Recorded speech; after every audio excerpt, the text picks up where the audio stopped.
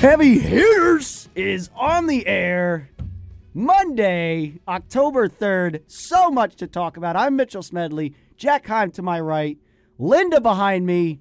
There is so much to talk about, Jack. However, in light of Linda and others at the studio torturing the blind man on his way into Heavy Hitters, we have to start out with a new segment called Linda's Losers, because all four of your picks from last week lost, and I would just like to make that known. I had the best win percentage. The Chiefs won last night. Hallelujah. But Linda, anything to defend yourself with? All four of them lost. I never specified whether they were going to win or lose. What? So I'd like to say I was still correct, Yes, and you I did. just didn't specify. No. We said, so you think the Panthers can still win without McCaffrey? And you said, and I quote, who needs them? Who needs them? He scored a touchdown. That's still open for interpretation. No, it's not. It's not an open for interpretation. Jack, anything to add before we exit Linda's Losers? 3 words. Who needs them? But Who needs her, Linda? Why are you still here? You asked me to say. Oh yeah, because I wanted to rub that in your face. Oh, wow. okay. Next time, don't turn off the lights and act all wasn't my quiet idea. when a blind guy comes. You it was not. Yeah. aided and abetted. You aided did not. If and anything, abetted. I was Both the of one them. who turned You on didn't all the just lights. aid. You didn't just I abet. was Oh, the now one we're who turning turned- all the lights on. No, get those lights off. Jack is just sitting. Jack didn't know how this was going to go. I just said, Jack, you Nope. need to let Jack me was intro the interested. show. He was? Yes. Oh, now I don't feel bad. Yeah. Now I don't feel bad. For Everyone holding was the in show on it. hostage. Sitting out there was because he had to start the show. Yeah, I had to get stuff ready, man. Ready. I had to get this show able to go Not on my air. fault. Okay, well, I had to get you in position to be able to go on this rant. So join us in 2 days when Linda comes back for a few more picks that are guaranteed to lose because she Yeah. knows nothing about football. wow. That's Ouch. not true. This is That a. is not true. This is a. I was not expecting. That to is make not picks right. that day. I took a few guesses, and I did not specify whether they were going to lose. That's true. You did. Yeah. Well, you made your picks though, but it's okay. Well, you know, look. It's I Look, will give it's you a rough credit. start. She Only almost up from had here. the upset of the week with the Patriots. She did. Almost, honestly. Almost. but not quite. So close, but yet so far. I love it. All right, Jack, we have so much to talk about for real this time. I mean, NFL just popping off. Eagles still undefeated. I could have an undefeated football team and a playoff baseball team in the same week. Well, yes. Mitch, I love what you're doing, and I love how you're talking, but this is the point where I think I need to take over the show. Yeah, I was Meant trying to send it get in. a way to send it to you. Please tell us what we're talking about first. Well, we are going to go right in MLB. I have Yes. a rant, and I don't want to waste any time. Folks, Mitchell's Monday buckle Meltdown in. is going to Jack this week Yeah, because he I will needs to take get the reins. something off his chest. Yeah, things will be taken off my chest in the next several minutes. Linda, exit stage left. I'm escaping. Goodbye, Linda. Goodbye. Thanks for having me. Bye, Yeah, buddy. anytime. Just Hope to, you find your dad. Put me down. Don't torture any more blind people, please. I wasn't the one to put you down. It was Mitch on the record, but It was not my idea. You So- helped. For the record, so it was anyway, not me. it was extra clarification. Just in But- case you were unaware, Just it in was case you're not aware. her. Okay, getting this show back on the road here. Here we go. Getting things in line. It was never MLB. on the road to begin with. MLB. Oh, boy. This past weekend was painful for me. Now, last night I was sitting in my room at around 11 o'clock watching ESPN postgame after the Braves beat the Mets 5-3 to cap off a weekend series sweep. I've felt a range of emotions, from anger to sadness and all the likes of in-between feelings. But on the at the time, the first thing that popped in my head is how I would shape this on this very radio show now. But from last night, it would have been tomorrow. But, I thought at first maybe I would get on here screaming and yelling, being very mad. But Please do. I'm not going to do that. Aww. It can be a controlled meltdown because I don't think it would be very, very appropriate. Just because the tone of your voice might be loud doesn't mean the point you're getting across is actually true or reasonable. That's what I go with in my life. But I am going to take the route of being in a more calmed and controlled manner. And I'm going to go about this in a point where I can get a little fired up, but also keep myself in check here. So, Braves sweep the Mets, like I mentioned, now all but certainly winning another National League Eastern Division title. 5th consecutive year the Braves will have win. All they need to do is beat the Marlins tonight, and the NL East is theirs. How you can go down to Atlanta in the biggest regular season series in, I can't even remember how many years. and lay that massive of an egg.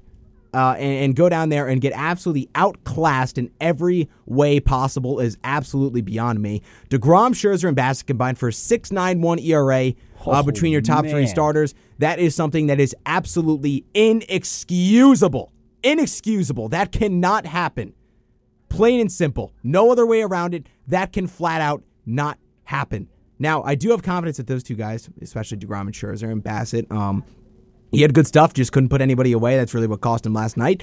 But I have confidence DeGrom and Scherzer can get their stuff right for the playoffs. However, it is not promising that they go out there and don't pitch well in arguably what was a playoff series with the East Division on the line. That is my gripes with the starting pitching. Bullpen, I'm not going to comment on too much because they never had a lead to pitch with. So, mine is, while they gave up some runs, it's not like they were in any pressure situations. They were just trying to keep the game close to the lineup, could try to scratch and claw back to get some runs to tie the game. So bullpen, congratulations, you don't get to get roasted for now. That will be saved come playoff time. Please, if need be. Please Hopefully. have an update on that for us. But yeah, starting pitching disappeared. As for the lineup, man, oh my. Again, a big talking point in the Mets world has been how the failures of the trade deadline to get notable bats outside of one-dimensional pieces like Vogelbach, who hits right-handed pitching pretty well, and the injured Darren Ruff, who was brought in to hit lefties well, but couldn't hit the broadside of a barn, batting 150 against left-handed pitching in his Mets tenure. So, yeah, that has been a talking point, and while that's fair, that is not what lost the Mets this series. It is their big players disappearing when the stars and the lights were shining the brightest. Pete Alonso and Francisco Lindor, did you guys make the trip down to Atlanta? Did you guys even go? That's what I want to know. Did you guys play in the games? Because you looked invisible. The biggest difference between these two teams, Riley, Olsen, and Swanson all were there, and Alonso and Lindor were not. Now, Jeff McNeil, credit to Jeff McNeil, I love you. That's all I'm going to say on that. He played fantastic, went 6 for 10 in the series, showed up, many big hits, driving in some key runs at a home run last night. He played fantastic. Can't really show up much more than he did in that series. He's a guy who took the situation and was... He shined. He shined. But before I get back into my soapbox about the Mets, a quick message from the KUR and Open Contention KU community. Want KUR at your event? No problem. Go to www.kutztown.edu/KUR, find live events/remotes, read the reminders, and fill out the form. Our promotional director or an e-board member of KUR will reach out to you as soon as possible. An important reminder about events is that KUR needs at least 3 weeks' notice to even consider your event. No exceptions. This message is brought to you by the radio voice of Kutztown University, KUR. Welcome back to Heavy Hitters, everybody. Jack Heim alongside Mitchell Smedley here on this Monday afternoon. Mitchell Smedley's just sitting back right now. The first October show, yes. Mitch, I will let you get some comments in a minute before I finish off. Continue. Yeah, the lineup. Yeah, I know you love this. I'm basking. Yeah, you are basking in this moment. In this glory because we are both, despite opposite seasons, despite opposite emotions, we're both going to be wild card teams, Jack. Yeah, well, and you're going to have the tougher matchup. So I wouldn't say that. Don't underestimate the Cardinals. Consider them underestimated. So you do get to host it at Citi Field, though. Yeah, you got to go to St. Louis. And the last run for pool hosts, Waino and Molina. Interesting. Yeah, no. We'll get to that. We'll get to that. No. We'll get to that. We'll get there on Wednesday when it's all wrapped up. Yeah. Yes, we will. But yeah, lineup, no show, Nimmo. Where again, just get your stupid smirk and get out of here. Told you he's bad. I hate that man. Yeah, the bottom three doesn't scare me. Guillorme since coming back, nothing. You put your best prospect, you call him up for the biggest series of the year, not putting him in a position to succeed. His first MLB action comes at a time where the pressure is incredibly high. And those are some of his first at-bats at the big league level.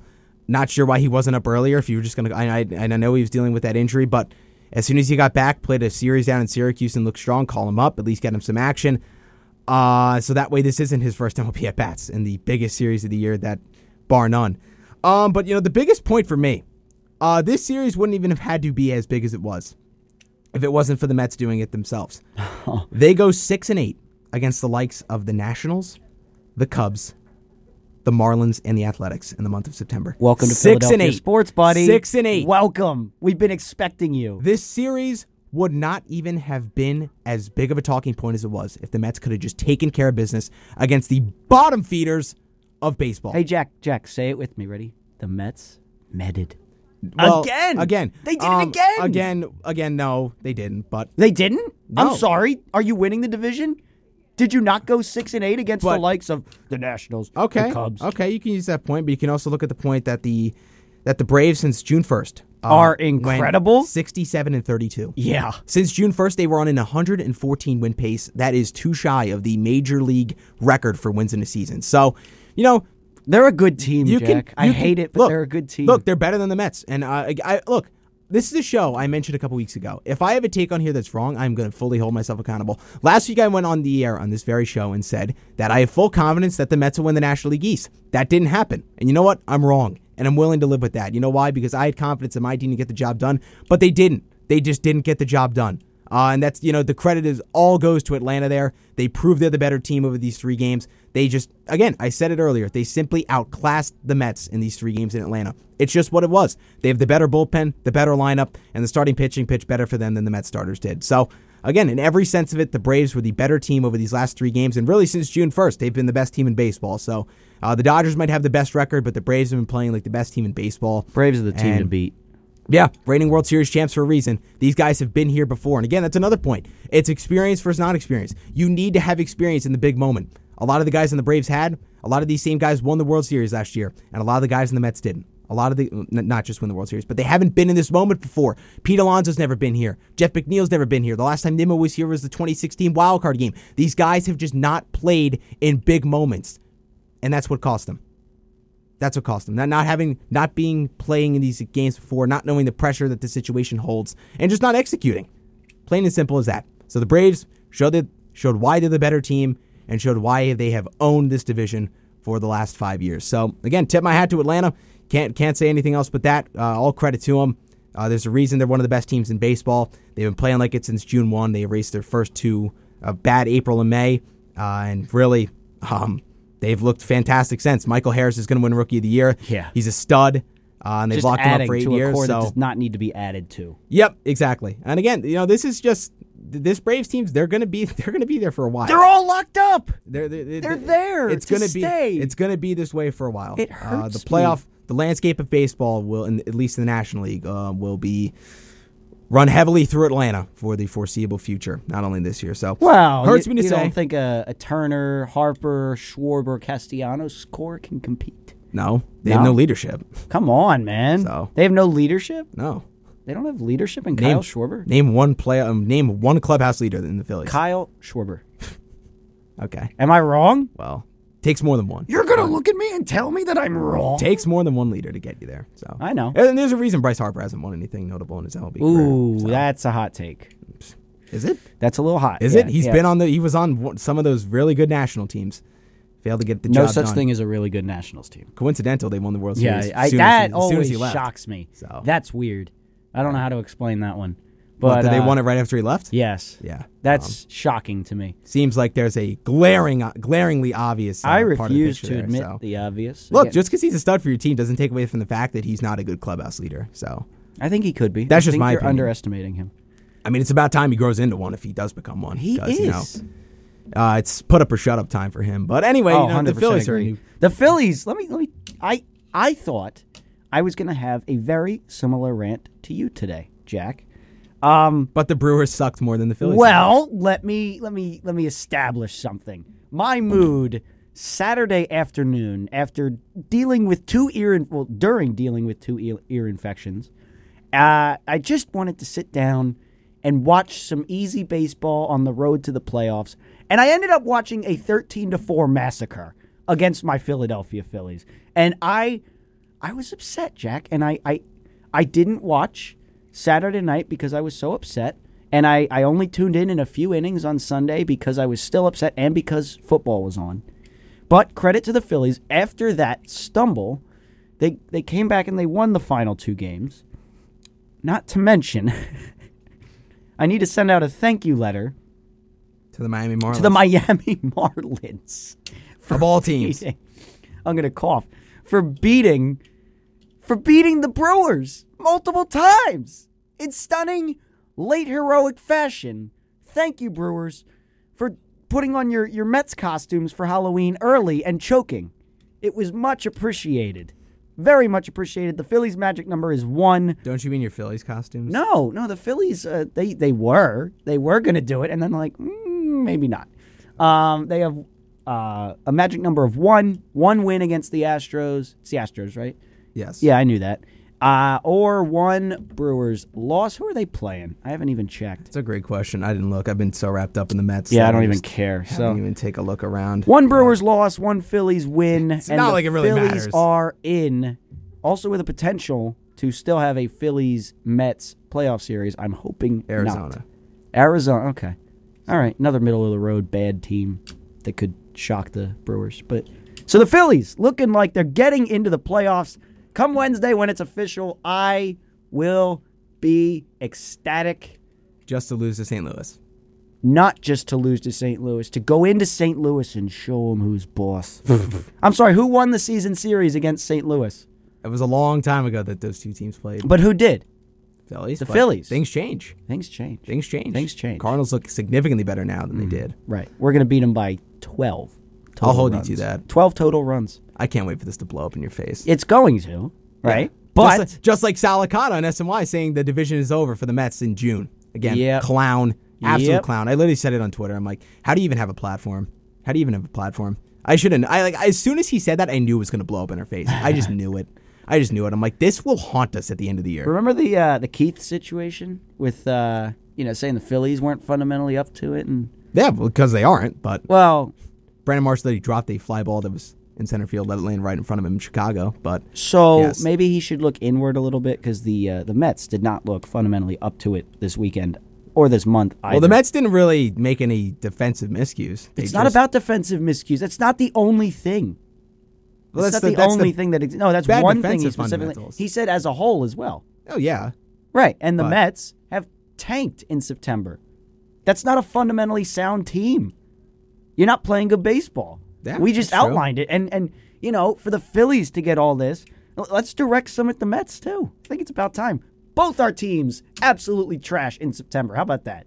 Yeah, Yeah. I can agree with you there. I don't know why, but every year it comes around, Phillies and Mets up there, and then the Braves end up winning the division. Yep. Always, never fails. So Never fails. Well, we do have to take our first break, unfortunately. When we come back, wrapping up our MLB discussion and getting into NFL here on Heavy Hitters. Stick with us. And welcome back to Heavy Hitters, everybody, here on the radio voice of Kutztown University, KUR Kutztown. Jack Heim, Mitchell Smedley, wrapping up our MLB discussion. We were talking Mets and Phillies, all things NL East, how the Mets absolutely imploded in Atlanta, and how the Phillies are seemingly on their way back to the playoffs for the first time in 11 years. Oh, I love that sentence. Oh, you will. You'll love it for now. Okay, Till Friday but rolls it's around. even if we get swept, 2-game sweep by the Cardinals, let's say, like this is still a success. We haven't been here in 11 years, Jack. Let me have something. Let me have it, No. please. No. The Mariners have clinched. This is the longest streak. This is the longest active streak. Just let it die, please, in happiness and celebration. So, He can't do it. He's too upset. no. Yeah, I really You need to open your heart For what? for your friend who has suffered. To a team I've despised terrible from an baseball. entire lifetime? Right, but Absolutely have you despised me for your entire life? No. Oh, okay. Just today? No. I just despise your sports teams. Oh. It's nothing. Look, again, our takes vary, but Yeah. it's nothing personal. No, it's never anything These personal on teams this just, show. yeah, our teams are just in absolute rival markets and absolutely despise each other. Yeah. So It's true. that's why Mine we are just better. that's why we just dump on each other's sports teams so much. Yep. Exactly. Out of Because we pure- love each other. Out of pure hatred for the sports teams, but again, we can. He's not high-fiving. Sorry, there up it top. is. I just looked over. I'm Yeah. very Are focused. you right blind? now, so Can't imagine what that's like. Moving on. yeah. Moving on. Aaron Judge. Yeah, Judge remains at 61, tries to break Maris's record down in Texas. We're just going to wrap up with some other tidbits before we move on to NFL. Let's see. Jeff McNeil trying to catch Freddie Freeman for the NL batting title, just one batting average point behind. Freddie Freeman at 327, McNeil 326. Tony La Russa will permanently retire from managing baseball at the end of this season for the White Sox after what was a disaster in 2022. for the White Sox. Many thought they'd win the Central. As we You now know, kidding. that's not the case. The Guardians did. Put it on the board. Yes. That's what they say in Chicago. Yes, I know. I know. It's an iconic call. I love it. Yeah. I love it. So that'll wrap up our MLB discussion. Brewers are Bluers.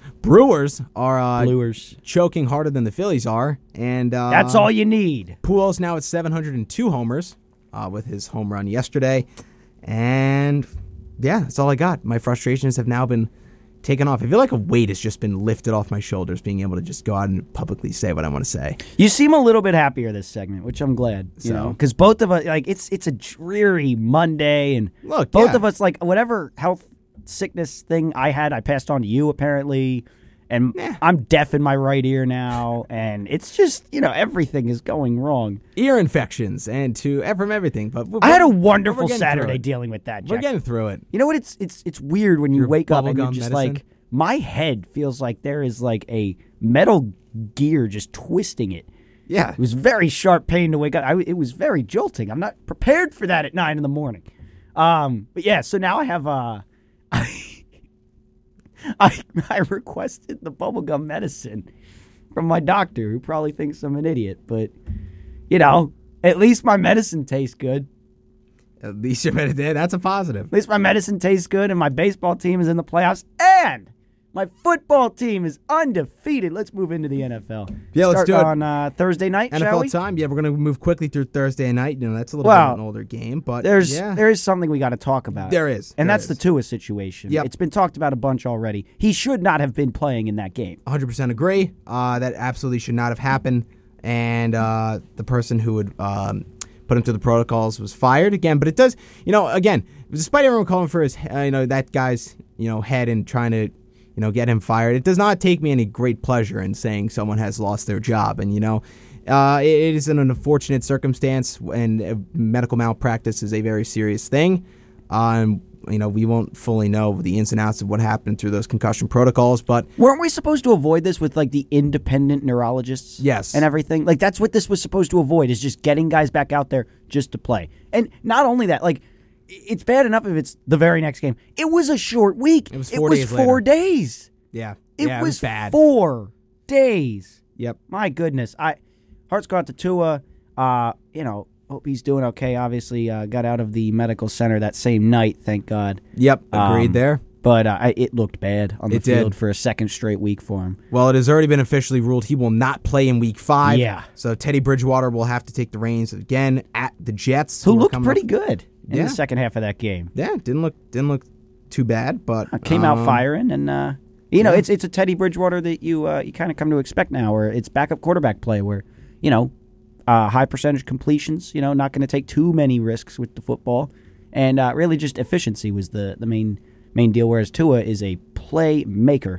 Bridgewater a little more conservative, but almost got the job done. The Bengals did go on to knock off the Dolphins to give them their first loss of the season. Dolphins 3-1. Bengals back up even at 2-2, right? yes, sir, So the just fine. they're doing all right. All things are back to normal for Cincinnati. Bengal country, you're fine. Exactly. So, 27-15 Bengals win on Thursday night. Good for them. Joe Burrow, my fantasy quarterback, had a Yep. nice Now game, the top three in the AFC North are all 2-2, being the Browns, Bengals, and Ravens. And the Bengals will take on Baltimore on Sunday Night Football this upcoming week. That'll save that for our Wednesday show for the previews. Great games coming up. Absolutely. We're going to go to the 1 o'clock slate now, 9:30 in London. This one was a thriller early in your Sunday if you didn't get to catch all this Oh, one. man. Yeah. Fantastic game. Vikings take down the Saints 28-25. I mean, this one was a thriller from start to end. It was a fantastic game. Played well from both sides, but the Vikings were able to just pull it out at the end. Justin Jefferson looked back to normal, going for 147 on 10 catches. Again, Jay Jettas just looked back to himself. Kirk Cousins looked all right. Dalvin Cook playing through that injured shoulder, 20 carries for 76 yards. Again, offensive line just not really able to generate much up front for the run blocking purposes.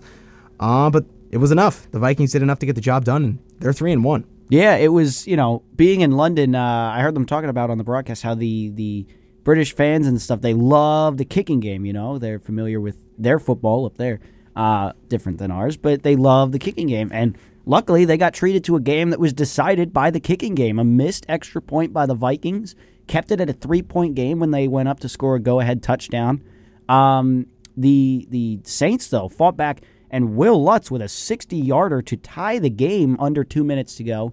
Vikings would go down, add another field goal, and then from 61, Will Lutz was called upon once again, and the second double doink in history. It just barely missed, Jack. From 60 again, that thing's going in, and it's overtime. Yeah. Really came right down to the wire. It was that close, and really a hard-fought game. I honestly thought Minnesota was going to run away with this. So credit to New Orleans operating with Andy Dalton, right? Yep. Andy Dalton in place of their starter, and he looked okay as well. The backup quarterbacks holding up. Cooper Rush still undefeated. Andy Dalton got the job done. Teddy Bridgewater, a good showing, but it was not enough. And there's another backup quarterback we'll get to in the 4 o'clock window that, my goodness, a third stringer almost pulled out a win. Yeah. Moving on. For the Saints, though, real quick, just to wrap this one up, Chris Olave continues to look good in his rookie campaign. But, man, the Saints are depleted with injuries. Jameis, Kamara, Thomas, and their starting left guard, Pete, all did not play in this game. So the fact that they were able to keep it this tight with that many injuries on the offensive side of the ball, credit to them. It was a heck of an effort, but just wasn't enough to get the job done. They're 1-3. I had them in the playoffs as an 11-win team, but it's starting to look... you had the Saints? It's weary, but they do host Seattle next week. That's a winnable game. You had the Saints at 11 wins? Look, I like their defense. I thought their defense was elite. No, come I thought their on. offense could just do enough, but They've lost to so far, it's not good. Carolina, Minnesota, and who was their third loss? That's escaping me. But no, I'm not Tampa. impressed. Oh, Tampa. Okay, yeah. So two soon-to-be playoff teams, and then the Panthers. But I'm not impressed by the Saints. I'm more impressed by the Cardinals. I swear, man, it's true. I know. We're gonna move on to the 1 o'clock slate. Where do you want to start? Let's go down to Atlanta. Atlanta Falcons. How do you do, man? 2-2. They could have been 4-0. Well, I mean, they've been in every game. let's Want to pump the max brakes on it. that one? Let's. I mean, 3-1 is a much better of it. I might. So I got a text from my Falcons fan friend. That's fun alliteration. Yes. And he texted me that at one point, and I thought I'd run that by you. Yeah. Yeah. 3-1. No, thank you. No, The I mean they Falcons. could easily beat the Saints if they didn't blow it. But they were down by so much against the Rams. So you're that saying the they- Saints should be 0-4, is what you're saying? Yeah, arguably Yeah. yes. But So. we don't live in a world of shoulda, coulda, wouldas. We do have to look at the true results. And Yep. The results are the Falcons- Falcons choked it again, so they're Yeah. 2-2. But Falcons 2-2 now, 500 on the season. Are they going to compete, Jack? What do you think here? No. this is the Bucs division. I don't care how bad their games looked, and we'll get to them later on. But Yep. I don't care how bad Tampa Bay's looked. The Falcons are not on the level of what Tampa Bay is, and they'll get there. I mean, the offensive line is a little concerning, but for Tampa Bay at least. But for Atlanta, it's a good win. 23-20 over the Browns. They outlasted Jacoby Brissett in Cleveland. And, yeah, I like the scrappiness. Both teams were able to run the ball really well. This was a game of rushing attacks.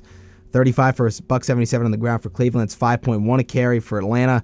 5.8, 35 for 202. So both these teams efficiently ran it. Brissett with 234 through the air. Mariota only 139.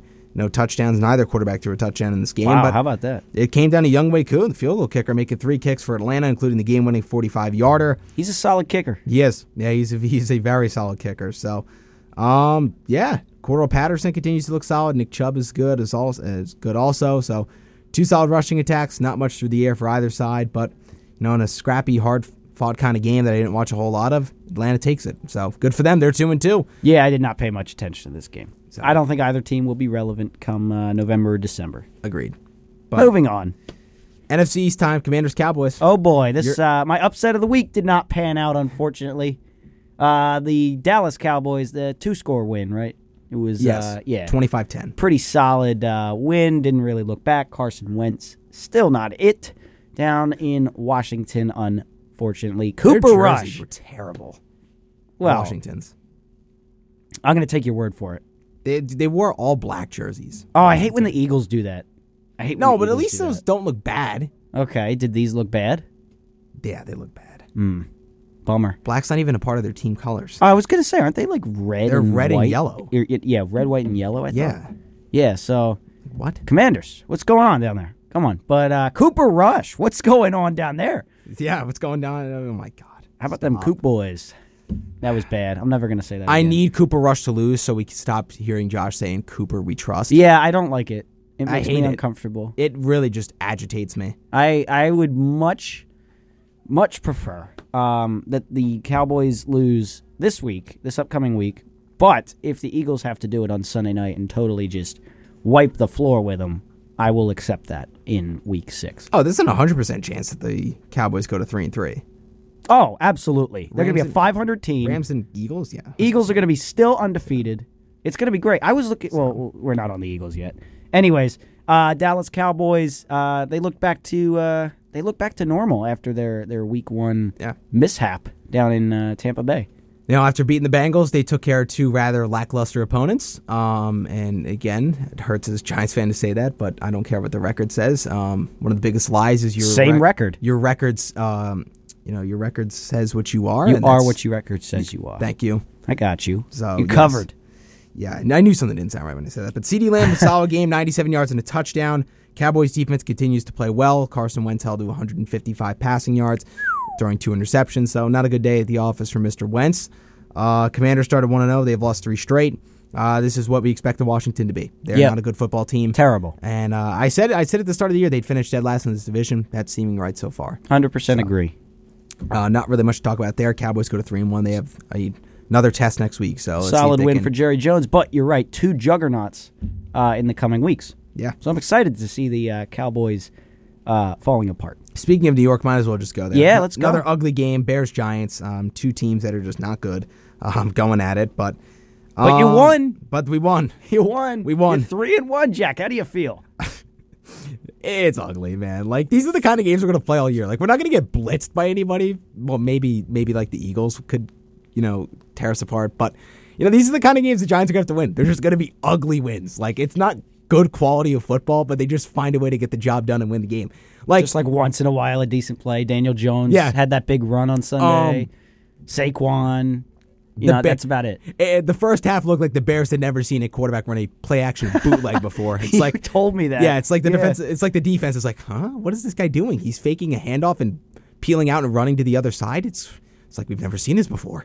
It's like, dude, the Giants' offense in the first half of this game was like handoff to Saquon, Daniel Jones bootleg, and it somehow worked every time. Like, we would just run like 5 different plays, 3 different running plays, and then just a bootleg from Daniel Jones where you just roll out and dump it underneath to the tight end, or just roll out and run for a good gain. And the Bears would not know how to defend it. It's like they've never seen that style of play before. So I think the Bears are really wishing they played more of their games in lakes, like Week 1. Yeah, if it works, it works. So, but then halftime adjustments were made, and Matt Eberflus taught the Bears how to defend a bootleg. So you couldn't do that all the time. Plus, Quick Daniel lesson Jones, there, you know? Yeah. Plus, Daniel Jones got hurt. So Oh, what? Yeah. What's the severity of that? okay, he should be fine, I think. Okay.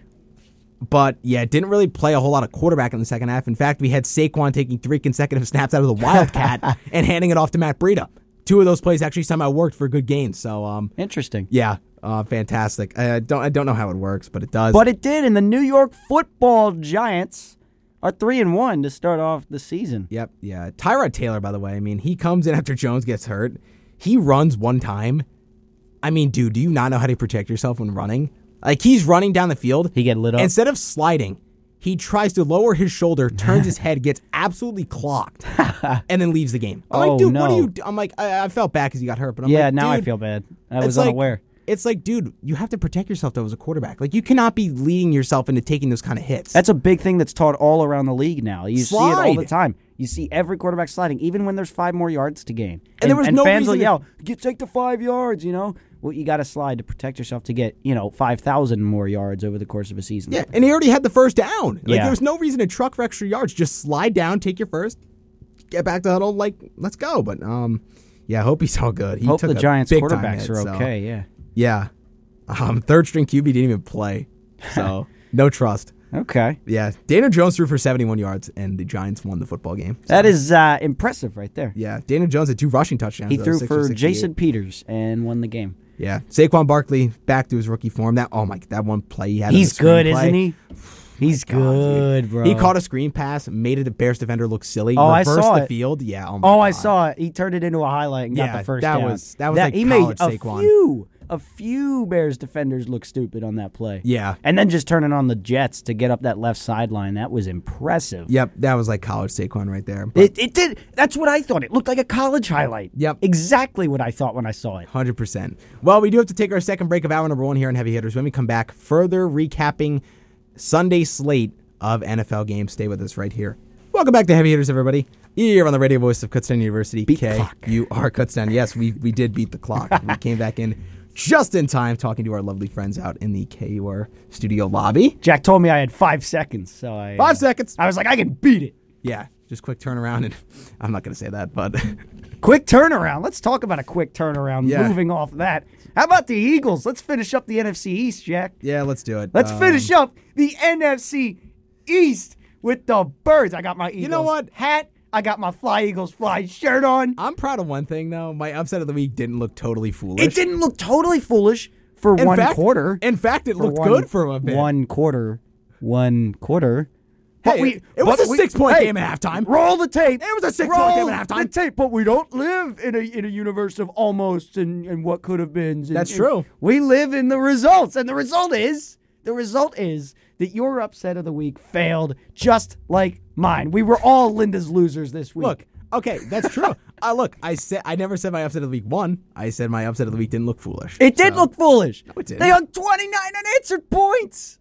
I mean, 29 unanswered points with an injured kicker, I might add. So it was going to be more.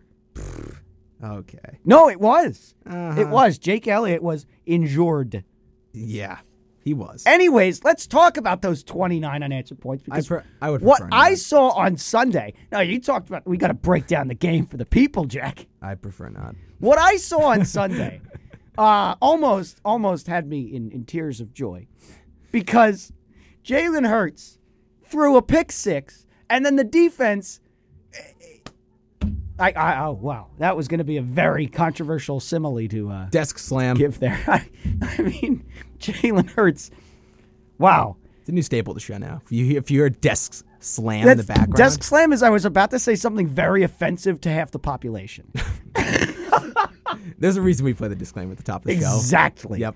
And Separate KU from our I've built a takes. little bit of a filter up. Yeah. But the That's what radio does for you. Eagles defense looked like it had holes bigger than, like, I don't know, a Dunkin' Donut, you know? Yeah, you could run to Try to run go to here. Pittsburgh through those holes. Yeah, exactly. They looked awful in the first quarter. It's 14-0. The Jaguars have the ball. Yeah, how many points do we have? 14. Ooh. And how many did we need to beat the Eagles? 14. Ooh. 100. You know why? Because Jalen Hurts absolutely found another gear. The Eagles played lockdown defense not only for themselves, but for my fantasy team. 2 interceptions, 4 fumbles. Thank you, Trevor Lawrence. It was much appreciated. He's just letting the ball go. You might want to hold that, buddy. You might want to hold on to the football. Thank you very But much. they forced the turnovers. They took advantage of the turnovers, turning them into points. Jalen Hurts, Miles Sanders. Let's talk about Miles Sanders. I was wearing my Miles Sanders jersey during the game.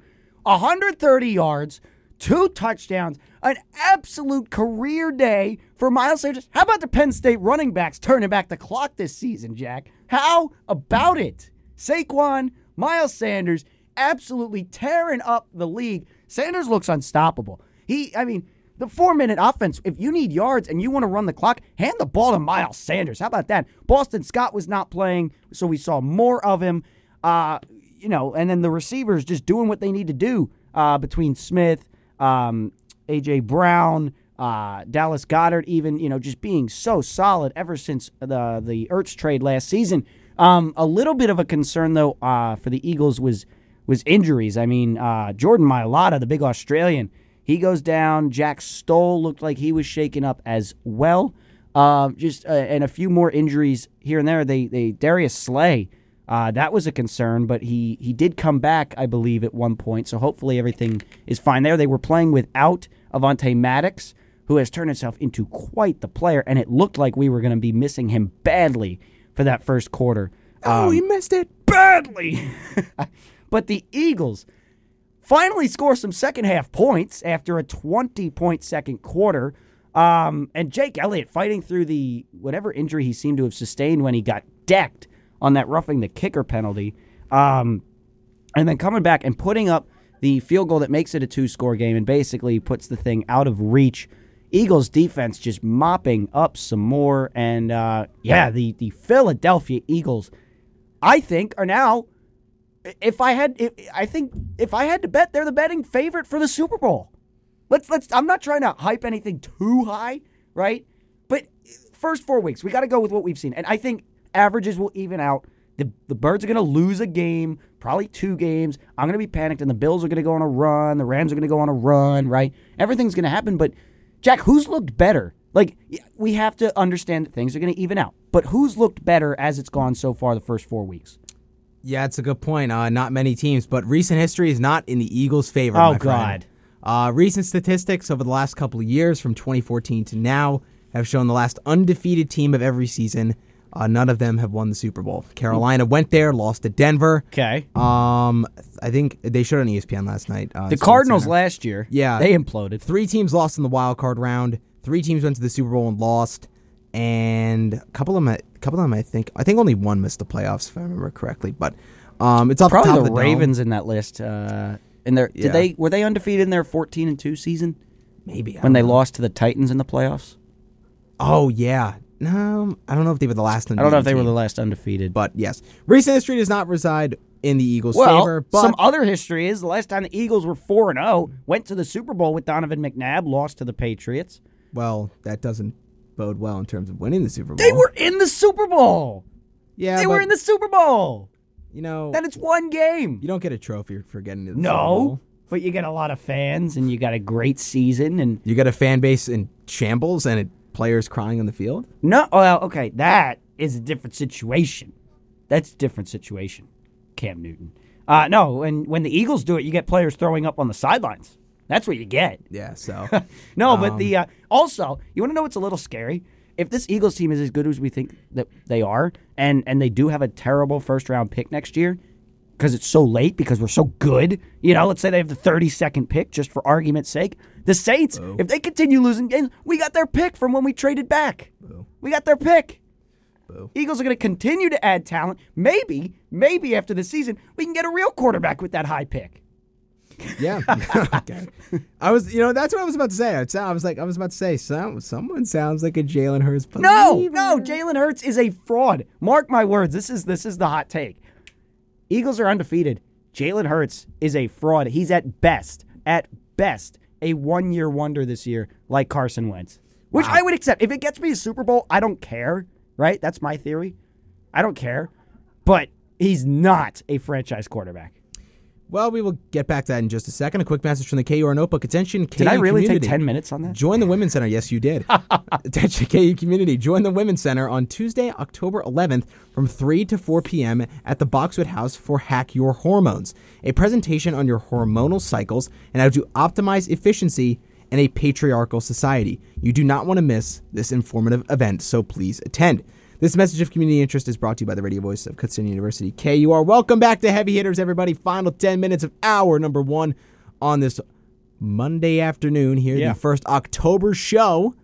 And it's been an eventful one this far. It's very eventful. We still have Highs much and more to lows. talk about. Again, all these shows, we say it every time, wall-to-wall shows for a reason. And soon so we're going to much be adding talk hockey, about. Jack. Yeah, soon we are. We're going to have to find a way to balance everything, man. Yeah. We tried adding the extra hour to have time. Yeah. Dude, we got to get through this fast. One more note on the Eagles. Let's practice going fast. One more note. I looked at the schedule. I mean, next 5 weeks, right? That brings us to mid-November. There's not a loss on that schedule. Cardinals, Cowboys, bye week, Texans, Steelers. Yeah. Cardinals, Dallas, Texans, Steelers. Terrible, terrible, terrible, terrible. Come on. It's going to be 8-0. It's going to be 8-0. Yes. Oh, Grease up the polls. I don't know about that. Grease up the polls. We can get to that. What's your thoughts on the Eagles before we move? And the Jags, actually. I didn't even talk about You know them. what? Jags look good. Jags are frauds. They're I not mean- going to win the division. Tennessee. I mean, I can agree with that, but Jacksonville's a much improved team. Very competitive this year. Defense looks pretty solid. I mean, outside of that rough second quarter, things were going well for them. But yeah, good win for the Eagles. They continue to look good, continue to look like one of the NFC's best. So, yeah, I mean, that's all I got to say about them. That's it? No, That's all you can throw my way. I mean, you covered a lot of it. All right, that's fair. You did cover a lot of it. I thought you were being an avoidant Giants fan. No, I mean, everything's looked good. But I can't really say anything that's bad outside of Nick Sirianni hates fantasy football. But what do you mean? I've said that for weeks. What did he do? So. Oh, because he keeps splitting up who scores the touchdowns? Yeah, exactly. Like, it's just, I understand. You got to give everybody the ball. But, just so many good players. Yeah. I mean, there's a lot of mouths to feed in that offense. There's a lot of guys out there who a lot of Batmans to feed. Yeah, so that's it. Eagles 4-0. They continue to look solid. We're going to go a little bit rapid fire to end hour number 1. Seahawks-Lions, 48-45. What a game. I mean, fantastic game. Jared Goff, thanks for helping my fantasy team, and but my team still didn't get the win. But Jared Goff, elite performance, 33 points for my fantasy team. Much appreciated, man. TJ Hawkinson, you as well. Continue to be a trooper, continue getting open. Good looks. But I think one of the most interesting notes of this game was not on the field. Did you see DK Metcalf had to get... Yeah, he got carted off to go to the bathroom. That's kind of an epic way to go to the bathroom. That's a top G way to go to the bathroom. Yeah, top G. Oh my God. Dude. All right, tell me I'm wrong. Yeah, have you ever seen a power move like that? That is a power move. I need to hit the bathroom. Get me that cart. Causes a scene. Is DK Metcalf okay? Yeah, he's just going to the bathroom. He'll be back. Yeah. I've never seen that before. I've never seen it either. Wow. Yeah, but the Lions, same vowels, the Lions and the Seahawks put together an offensive showdown. No one knows how to play defense. This is why the Lions are a bad team. Yeah. They don't know how to play defense. This is the most Lions stat of all time. They have averaged 35 points a game and are 1-3. 1-3. So that's beautiful. Thank you for bringing that to my attention. Yeah. Yeah, but we saw it when the Eagles played them week 1. They don't know how to play defense. There's no defense there. You just can't do it. Let them score. You just can't do it. Let them score. It just gives you more time to have offense. So. And the pick 6, there were a lot of pick 6s this week. I counted 5 at least. Yep. My goodness. Rashad Penny breakout game.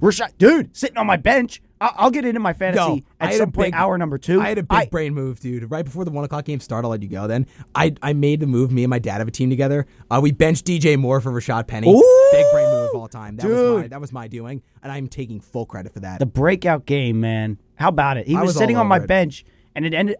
So I actually, the night before, I saw that there was a potential injury thing with Christian McCaffrey.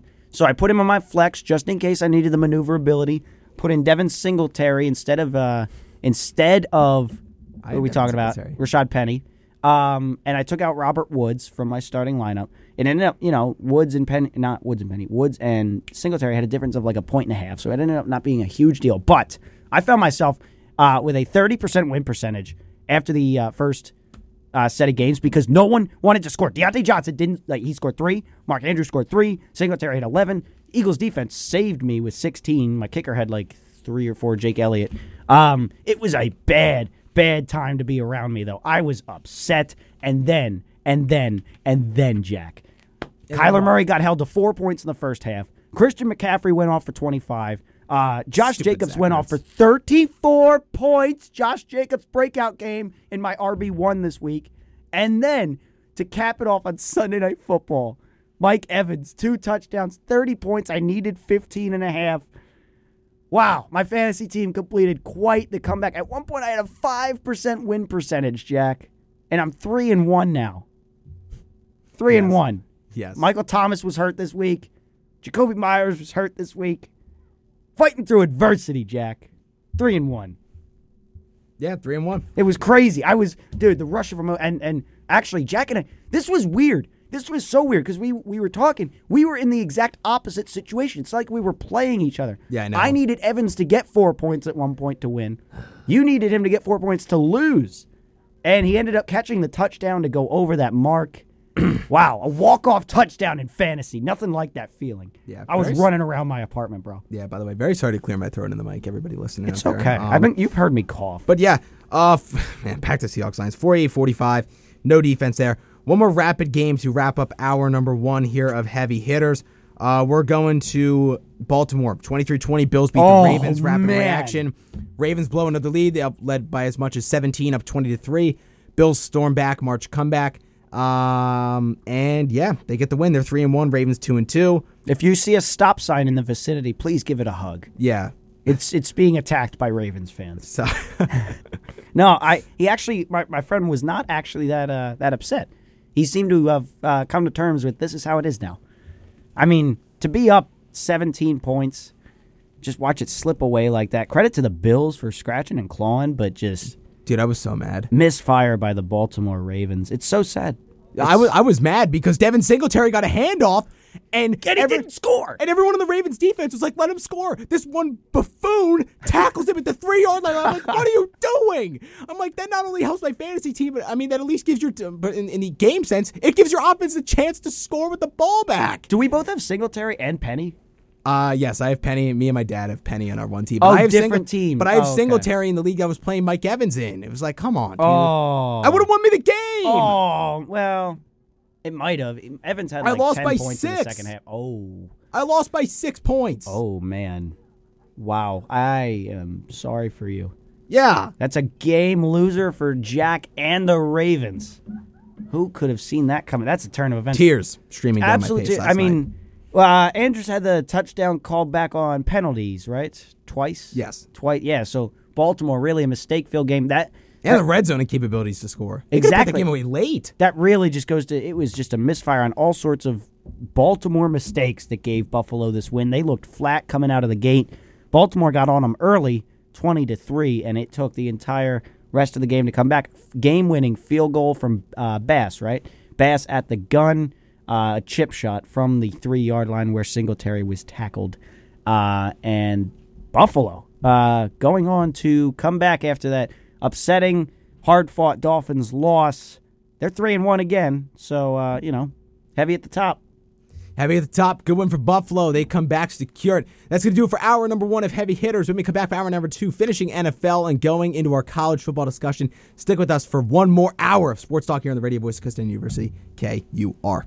Of Heavy Hitters, everybody here on the radio voice of Kutztown University, KUR Kutztown. Jack, I'm Mitchell Smedley, back at it again. NFL discussion. We wrapped up talking about Bills-Ravens. Bills. I love how you emphasize the B, the power. B. Bills. B. The Bills. Bill. The Bills. The Bears? Psh, the Bills. Nah, dude, the Bears is out. The Bears can't win a football game. It's the Bills in Buffalo. You know, through 3 weeks, Justin Fields had the lowest amount of passing yards by any quarterback since the 1970s. I'm well aware of that, and I don't think he added much this week. So 174. Oh, that's like his total That's his season career so high. far. Just kidding, Justin Wow. Fields. That's not his Justin career high, Fields throwing for the equivalent of 0.5 fields each game. Sorry, buddy. Oh, wow. Meanwhile, Miles Sanders is running for miles Yeah. and miles and miles. Well, let's go to Miles the... and Miles. What song is that? I think it's called Miles. It's just called Miles. It's just called Miles. Oh, someone else is maneuvering behind my chair. Yes. Who is it this time? Abby's getting notebooks. Abby. For her pre-recorded show. So. It's okay. No, don't apologize. You're doing what you have to do. Abby, Good luck with your pre-recording. give us a by the way. Broncos country. Let's ride. Or not. Okay. You don't I have don't know anything but the Eagles.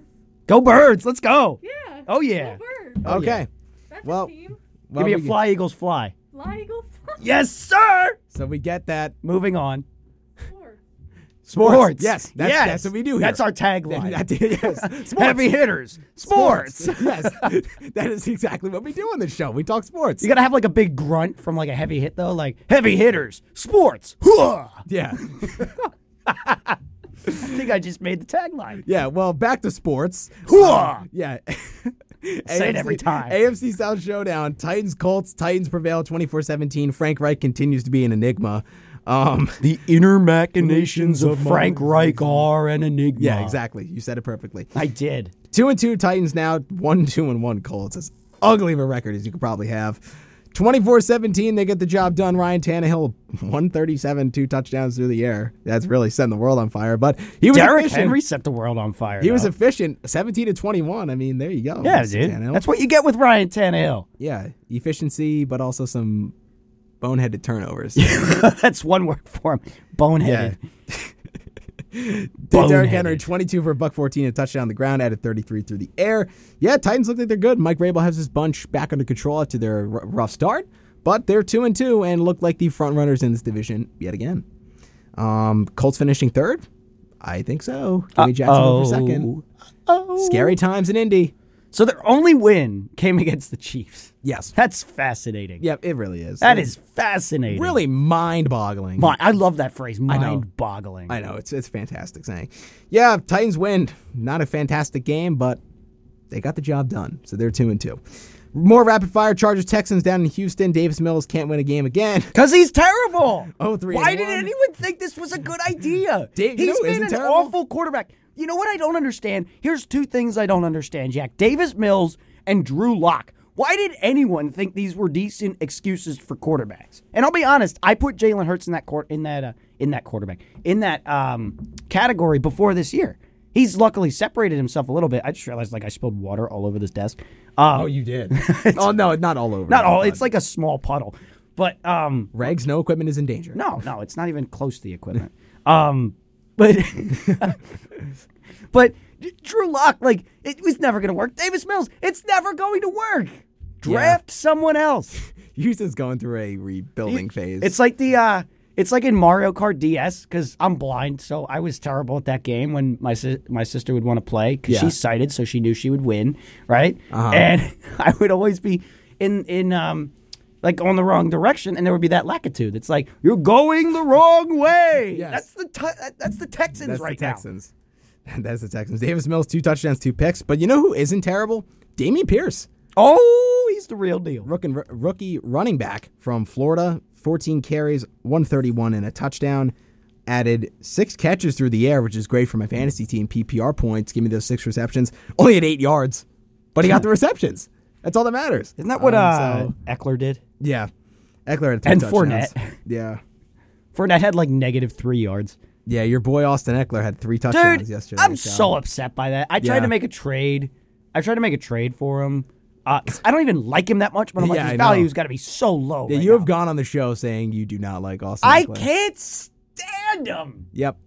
Oh, Yeah. God. And he has to score 3 touchdowns. Make me look like an idiot. Chargers win. They're 2-2. Herbert, 342 touchdowns. Eckler, 60 rushing yards, 2 touchdowns. Added a receiving touchdown as well. Gerald Everett, tight end, 5 for 61. And Mike Williams, 7 for $120. So good day for the Chargers offense. Texans try to mount a comeback, but to no avail as the Chargers hang on. Because Davis Mills is their quarterback. That's why it didn't work. Didn't work because it's Davis Mills time. I think that. Oh no, one more 1:00 game. Jets Steelers. How could I forget? Oh, wow! It is Pickett time in Pittsburgh, folks. Kenny Pickett has entered the chat. Yeah, and Mitch he is now the starting Trubisky. quarterback. Can I get a rip in the chat? Yeah, for my my fellow Mitchell there. Fellow Mitchell has. How many of us knew it wasn't going to work? Raise your hand. All of us. Yes, everyone. Even though we can't see you, listener, I'm assuming you have raised your hand. Yes. And if you only don't raise your hand if you're driving, por favor. Yes. We hands on the wheel. 10-2. We ensure the safety of our listeners. 10-2, the equivalent of the amount of points the Steelers score each week. 10 and 2, and 10 and then 2. Hey, we put up 20. Oh, 2 10s. Wow! Yay! But yeah, congratulations against the Jets. Pickett's there, man. Look, the growing pains are for real, but he looks way better. This offense looks a lot more comfortable to watch under Pickett than it did under Trubisky. Not if you have Deontay Johnson in fantasy. But that was uncomfy. No. I have Najee Harris, so not much better. Oh. George Pickens, 6 for 102. Breakout week for Mr. Jorge, as some call him. Jorge Pickens. But, yeah, that's at you. My good friend Nate calls him Jorge every time I bring him up, so that's why I referenced it. But, yes. We'll vibe with it. By the way, 7 of the 20 points were scored from the defense. Yeah. So do with that what you will. Yeah, do with that what you will. The Steelers are a terrible football team, and I'm just so glad the Eagles play them in 4 weeks. 5 weeks. Steelers have a brutal upcoming schedule. Love it. We'll get to that on the Wednesday show with the preview. I love seeing some yinzers in pain. A quick message on the KU Notebook, though. Attention, KU community. Join the LGBTQ plus Resource Center for a weekly LGBTQ plus book club. An author who is part of the LGBTQ plus community, as well as a themed book, will be selected to be enjoyed and discussed as a club. The LGBTQ plus book club meets every Tuesday from 2 to 3 p.m. in the Boxwood House. We hope to see you there. This message of community interest is brought to you by the radio voice of Kutztown University, KU. Welcome back to Heavy Hitters, everybody.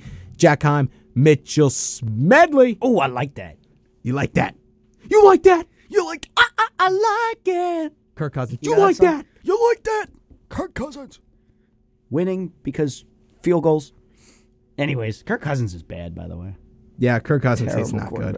quarterback. Final game of the 1 o'clock slate, though. We got to keep moving here. 24-20, Jets win. They pull off the comeback. Zach Wilson went 11 of 12 passing in the fourth quarter, I believe, for 120-something yards.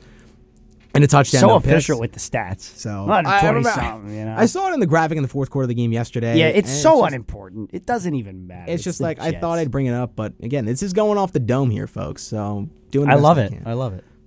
And I love it. You know what else is in an obscure stat? Tell me. It's actually a sad stat, but Zach Wilson has more receiving touchdowns than Kenny Galladay does. Oh, he had to go there. Yep, yeah. Kenny Galladay has 0 receiving touchdowns for the Giants. Zach Wilson got one yesterday for the Jets on a little trick play, little Philly special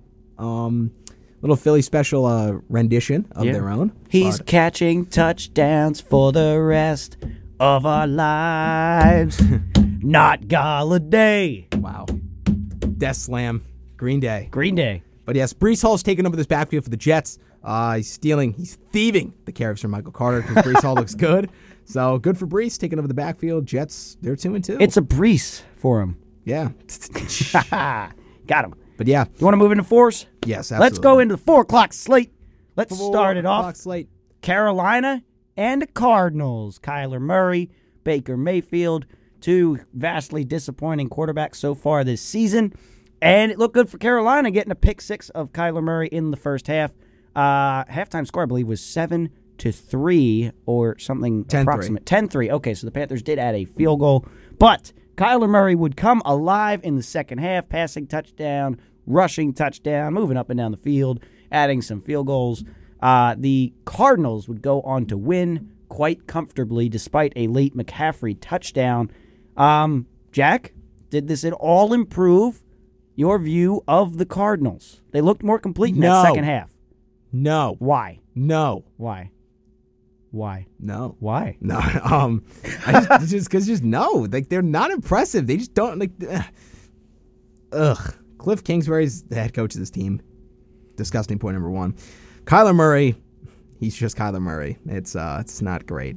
They don't run the ball. Do you well. remember when that was like an incredible thing? Yeah. Like, it's Kyler Murray. Oh, it's Kyler Murray. He's He's impressive. elite. Yes. He's not elite. He He's could good. be. He could be. Is Kyler Murray the next he's Carson Wentz? No, I wouldn't go that far. Like he was great, and now I He's think really we're seeing good. it fall off. He's really good, but he's just not elite. It's just, that's the okay. level he's Well, at. But you can make the playoffs with a really good quarterback. yeah, you can. You're Okay. never going to win a Super Bowl. So, And the but money I he's picked them. getting paid, I it's didn't even Super pick Bowl them to winning make money. the playoffs. I picked them to battle for a wild card spot, and you said, "Oh, come on, no, not even close." How many wins they got already? 2. Yeah. Yeah, so they're like a third of the way there. Well, they had to duke it out with the Panthers. Okay. Sorry. They fought through some first half adversity, but the second half, you're telling me that didn't look dominant? The Panthers had like Well, the Panthers are a horrible football Panthers team. had, like, I'm 6 sorry. plays for, Look, like, I'm most of the sorry. second half. I'm sorry. The Panthers are a terrible football team. I know you like the Panthers. They are hot garbage. Baker Mayfield, terrible. Matt Rule needs to be fired. I mean, the Panthers Matt are- Rule needs to be out of here. I mean, the Panthers are just a dumpster fire. I mean, DJ Moore is a very good receiver. Nothing. Like, that dude doesn't do anything because Baker Mayfield can't get on the ball. Ton of playmakers on defense, though. They can't get Christian McCaffrey in space to do anything of note. This offense is just abysmal. I mean, it's just awful. Which it shouldn't be. It's awful. DJ Moore and Robbie Anderson, even like, little pieces like Tommy Tremble, like So predictable. Christian McCaffrey, like they should be good though. They should be good. That's playmakers right But there. But they're not. Right, they're not and I think a lot of that is Matt Rule. And probably some offensive line troubles too, because, you're seeing McCaffrey not get in space because there's no space to run to. Can we get a top 5 pick incoming? Probably. Yeah. Yes, So, I would agree. top 5 pick Top going to 5 pick. Carolina. This team is a absolute dumpster fire. So if you Very ask me if I'm bad. impressed with Arizona winning this game, no, I'm not, because Come Carolina's on. abysmal. They dominated the second. That's what you got to do against the bad teams. Okay. You got to dominate. You know what? Making competitive against Philly this upcoming week, maybe I'll be a little bit impressed. Please don't. I just want to sit back So- and enjoy my Sunday. If the Eagles carve them up, beat them by 20, I will continue to not be impressed. So 20's your line for unimpressed. If they win by 17, you're like, all right, No. no? No. 2-score game? You have to be less than 10. Lose by Less than 10. You lose just by- said 20. I know, but I expect the Eagles to win by 20. Oh my God! Why? Cardinals. They won by Cardinals 8. Aren't good. They won by 8 against the Jags. Cardinals aren't good. Okay. They won by 16 against the Commanders, who also aren't good. They still look dominant. Okay, I don't know if they're gonna win by 20, but Yeah, you don't have to win by 20. This ain't college. yeah, that's true. Two scores I for don't the know. Birds. I just don't like Arizona. I just don't. I'm aware, and I don't know why. Connor's good. Murray's good. They're going to get Hopkins. They got Rondale Moore. He's working his way back in. They have Marquise Brown. Like, I don't understand what you don't see. Sure, I don't see a good defense. Okay, sure. Is that your gripe? Once Hopkins comes back, they'll be able to outshoot these teams. Maybe. Probably. They're going to collapse in the second half like they always do. Cliff Kingsbury's a terrible head coach. Okay. All right, But, Matt Rule and Cliff Kingsbury, 2 terrible coaches. Yeah, 2 peas in a pod. Yeah. Two all coaches right. who should be out of jobs relatively soon. Let's move on to some better head coaches. Well, one better head coach. Yeah. That is Bill Belichick. We got the Patriots and Packers. the Packers, and this almost was a Bailey Zappi crazy upset game. However, the Packers will go on to win on a Mason Crosby field goal at the gun. Final score was like 27-24, I believe. Really a weird, hard-fought game. Actually, I think there was a pick six in this game, too, so there might have been 6 this week. Yeah, Jack Jones. Yep, Jack pick six for Jones. New England. And, wow, I mean, Aaron Rodgers had to really scrape and claw through this one. This receiving core in Green Bay is It's terrible. terrible, isn't it? It's so bad. OBJ to Green Bay? I would support that. Honestly, I could see that happening. It would mesh fantastic. It would be really a great fit. I mean, Team who's in Rodgers just can't trust desperation. anybody. I mean, yeah. He found who'd he find? Watson for a touchdown. He found a couple other guys, but it really just does not look good. Like outside of Lazard, he's playing like And he doesn't even like Lazard that much, you know? yeah, Lazard had 6 for 116 though. It's okay. Yeah, it's finally a good game for him. But like Romeo Dobbs Oh God. dropped a touchdown. Yep. Like it just drops galore. Like you can't trust anybody. Yeah, I 100% agree. And on the flip side, I mean, credit to the Patriots and their coaching staff for drawing up a game plan that kept them very much not in this good. game, almost won the game. Yeah, They're not good, but they almost won the game. Any given Sunday, Jack. that's true. Any given Sunday On Packers this win it. fat spread. Fat spread, yeah, yep, fat spread. Well, that will be said on Wednesday when we preview fat spreads. That's the new coin if it's a large favorite difference. But again, this game further shows that once the ball kicks off, the point spreads don't mean anything. Correct. Game has to be played. So Packers survive. They're 3-1. Patriots 1-3. 2 teams on opposite ends of the spectrum. One trending up, one trending down.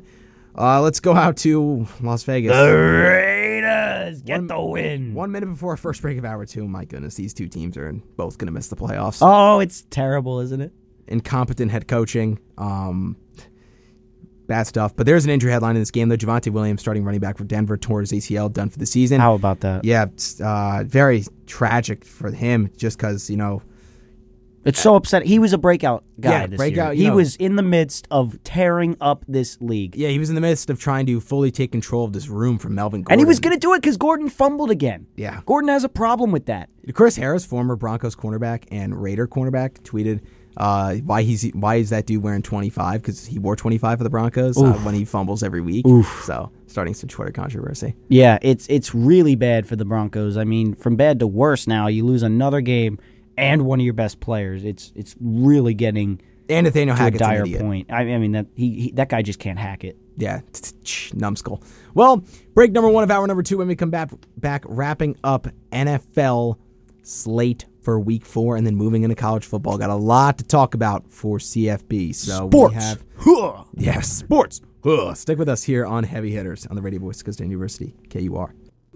And welcome back to Heavy Hitters, everybody, here on the Radio Voice of Kutztown University, KUR. Jack Heim, Mitchell Smedley, as we had to do our mad dash back to the studio. Well, we visiting our have the friends. light remote now. I may have just put a heavy hit on the trash can, and this flew off. Yes. We got lights though. We can change the lights from in here. Let me see if I can do it. Ready? Boom. I gotta aim it somewhere probably. Never mind. It's not changing. It's not doing anything. Well, back to the 4 o'clock slate here. We wrapped up with Packers, Patriots. No, we wrapped up with Broncos. Raiders. Yes. Come on. Yes, Broncos, Raiders. 32-23 Raiders win it. Josh McDaniels first win as head coach of the Raiders. I can't believe it. And, wow. Oh, man. Josh Jacobs had a great game. Oh, 28 for yes, he 144, did. 2 touchdowns. Oh, yes, he did. Yeah, you talked about it earlier because he's Come on on. your fantasy team. Come so. on. I thought the game was over, and I'm like, all right, at least he got a touchdown today. He got like 28 points, and then he scores again, Jack. And then he scores said, again. not so fast. He said, oh, baby. Oh, Not baby. so fast, Mr. Hackett. This is our game. Josh Jake ups and ups and ups and ups and no downs. Yes. Love it. What he said. Like an elevator. Okay, final game, Sunday Night Football. Sunday night Chiefs. football. Waiting all day. Love this game. Sunday night. How about the Chiefs, baby? The Chiefs recovered a fumble on the opening kickoff of this game and never looked back. Travis Kelce scored.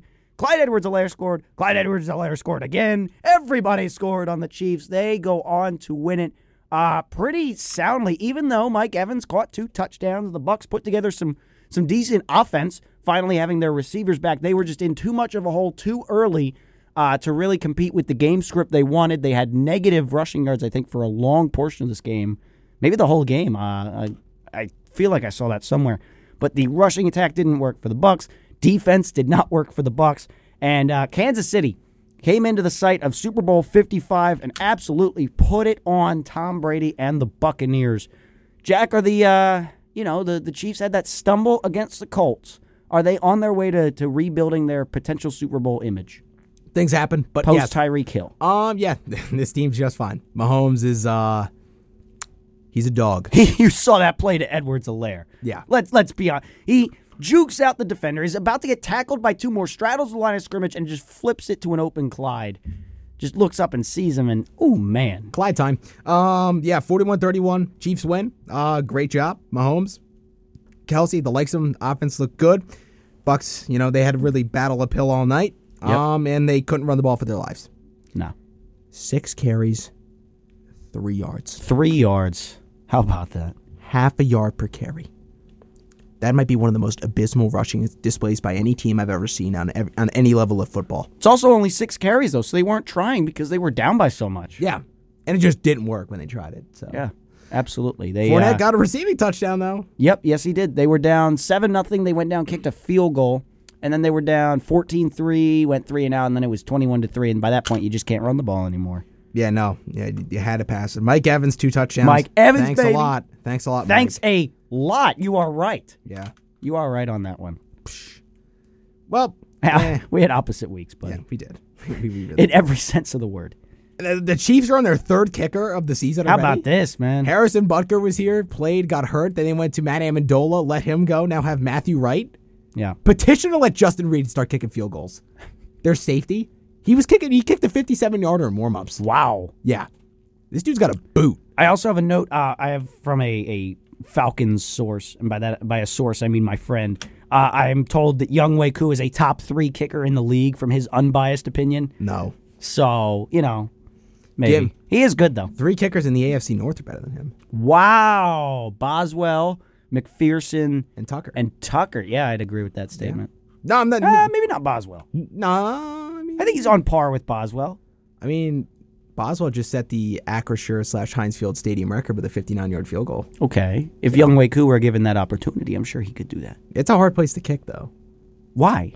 It's always so windy there. Oh, that's true. That's true. That's true. I didn't even consider because the wind. rivers are right there. And You know what? Yeah, all right. Boswell over Koo, that makes him at least 4th, and there's still some kickers probably that would, Eddie I'm thinking like the Pinheiro. Crosbys. No, I'm just You don't think Crosby? he's good. He's just Yeah. too old now. Okay. Robbie Gold, Robbie Gold, same thing. Little old. Old Okay. gold. old gold. Rolled Well, this gold? is not a show Pretzels? about kickers. Yeah, This no, is we not don't a show talk about about kickers. kickers. Sidetracked. Yeah, we're gonna briefly preview College- Monday night, oh, ooh. only because we talked about it on Wednesday, which is why we're not gonna go full and deep dive. Yep. Rams Niners. Excuse me. This line has gone up to Niners -2. What? The Niners are favored? Yep. Oh, my. Oh, my. Why? Jimmy no- G bounce back. There's no big injuries here. No, I don't know. Oh, man. Well, the thing is though, Matt Stafford throws a bunch of interceptions, So does... and So he throws a lot of touchdowns, too. 4 touchdowns, 5 picks in the first 3 games. Right. So they're going to even out. He's going to have a bunch of touchdowns. You. You're ew. No. I just more meant that stat line: 4 I know. touchdowns, 5 picks. That's just gross. But this is gonna be I think this could be one of those muddy divisional games. Really, NFC West showdown here. The Niners got the best of them last year, right? Yes, So- in San Francisco, yes. Yeah, That's why I picked San Francisco.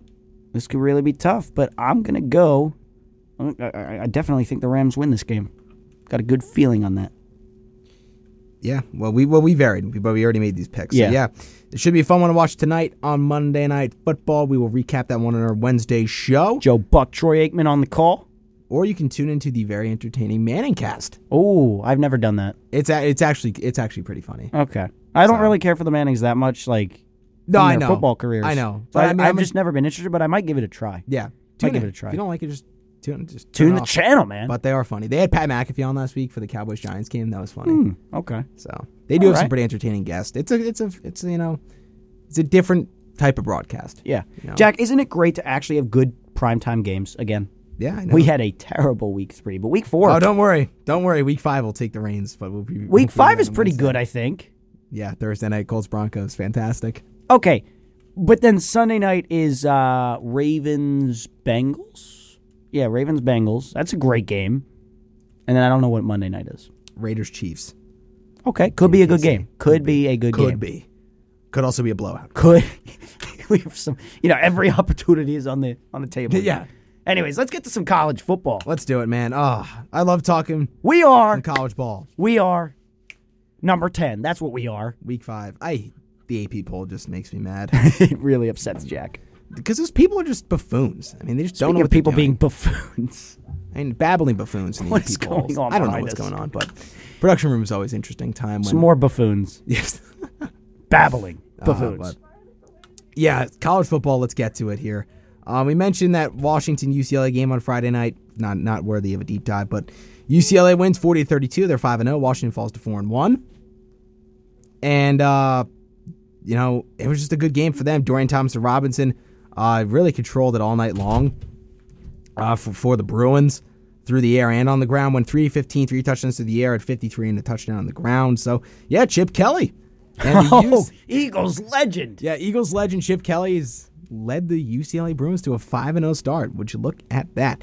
Pac-12 continues to surprise a bunch of people. Very much First so. breakdown, man. Oh, this one was ugly. Ugly from the get-go. TCU, Oklahoma. The Sooners, favored by 6 going into this game, man. And it was a rout. It was a rout. It was a splattering at Fort Worth, Texas. That's what it was. TCU wins 55-24 in this one. If Sonny Dykes and this Horned Frogs program didn't have such a big heart, this game could have got a whole lot worse. They showed some mercy because this game could have been probably in the 70s. It was 41-17 at halftime. Oh boy. Yeah. That's uncomfy. In the first half, TCU averaged 10.4 yards per play. Every time TCU snapped the ball, on average, they got a first down. That's crazy. That is terrible. That is atrocious defense. I mean, you want to talk about getting gashed. Not just in the secondary, all levels. I mean, TCU, 41 carries, 361 yards, and 5 touchdowns on the ground. That's 8.8 a carry. That means you're getting nearly a first down every carry. It's nearly 9 yards a carry. I mean, that's crazy through the air. 12.8 yards per reception, 3 receiving touchdowns. They had a total of 668 yards compared to Oklahoma's 355. What I don't like in this game, though, is that Dylan Gabriel got cheap-shotted by TCU while up 31-10. He scrambles out of the pocket, tries to take a run, slides down, and then takes a headshot. Not cool. Had to leave the game. And that led us to see not General Booty, unfortunately. Yes, that. By the way, that is his name, if you're unaware of Oklahoma's backup quarterback situation. I was unaware. Davis Beville from Greenville, South Carolina. So, That's too close to Davis Mills. so no, Not a good quarterback. so no General Booty sightings today. Unfortunate as that Instead, was. we're going off budget General Mills. Yeah, budget Davis Mills. But People yeah, call him man. General Mills, like the cereal. Yeah, yes, the cereal. Yeah, but ugly game for Oklahoma, man. It's an ugly game. But people are gonna get on Brett Venables, and rightfully so. That's just really inexcusable. I mean, that cannot happen at the likes of a program like Oklahoma. But again, people really never talked about it. When Lincoln Riley left, he didn't say, it wasn't a long time thing. He kind of just, exit stage right. I'm walking out of here. I'm going to USC. It's what it was. The way he left was really, really saddening. Well, not saddening, but I mean sad for Sooner fans. But they didn't really like the way the program was when Riley left. So it was just a bad way for him to go. and you're bringing in a first-time head coach, no experience at a historically, renowned program, and there's nothing that can replace experience for these coaches. Sonny Dykes has been coaching for a while. He led a very strong SMU program, came over to TCU, and has done the same thing. This is an experienced Horned Frogs team with a very experienced coaching staff, and again, they just outcoached him. They outcoached him in this game. Oklahoma's clearly the more talented team, but talent doesn't always win because there's a lot more that goes into that. So, TCU, Max Dugan, their starting quarterback, 5 touchdowns, 3 on the air, 2 through the ground. So, TCU, fantastic game, dominated. And now that leads to a fantastic matchup we'll preview on the Wednesday show. They go to Kansas this week. College Game Day will be there, a combined 9-0 between the Horned Frogs and Kansas. Who would have saw that coming at the start of the preseason? You're a Kansas guy, right? So, you like Kansas from afar? I think it's a good story. Yeah. Speaking of Kansas, it's a great bridging point. You're welcome. To Wisconsin. Now, you might be saying, huh? What? Yes, Wisconsin has just fired their head coach. That happened yesterday. Paul Chryst is gone. He has, one second, reach down to grab my notebook, has been fired from Wisconsin. Only doing that so I can get my notes based on his record. It was 67-26 at Wisconsin. You might be thinking, for a guy who's been so successful, why is he getting fired? Why is he getting fired, Jack? Because they're 2-3. Oh, and that's unfortunate. They got blitzed at home by Illinois, 34-10. Oh, yeah. So the expectations are at Wisconsin. Illinois? Yeah. Oh, yeah, to Illinois. So okay. Illinois might be 4-1, but they're not that good. Trust me. Like the Giants. Yeah, exactly. They've played. Yeah, the strength of schedule is not good. Cupcakes. Not good. They play Iowa this week, so that should be an interesting one. Maybe they can go to 5-1. Iowa, they had an interesting game this week, didn't they? I can't wait for Wisconsin and Iowa to play each other. Battle of the worst FBS quarterback, Graham Mertz and Spencer Petras. Yeah. So bad, both of them. But yeah, man, Paul Chryst is out. Interim head coach will be Jim Leonard, the defensive coordinator. He's a very young coaching mind.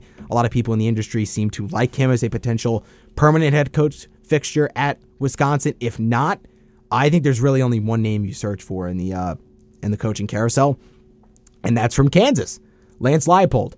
And you might be saying, he's going to be a common name everywhere. A lot of people are going to have Lance Leipold on their board. Yes, but he has ties to the Wisconsin area. Before going to Buffalo and then to Kansas, he was the head coach of University of Wisconsin Whitewater, where he won 6 national championships in 8 years and finished as a runner-up in the other year.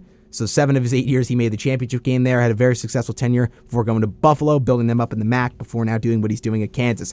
He has a track record of building programs from ground zero, but this is not the situation in Wisconsin. You don't have to build a program from ground zero. You just have to step in there simply and take a program that is having a down year and simply just turn them around a little bit with a little bit of fixing. So, yes, I think that's a great fit.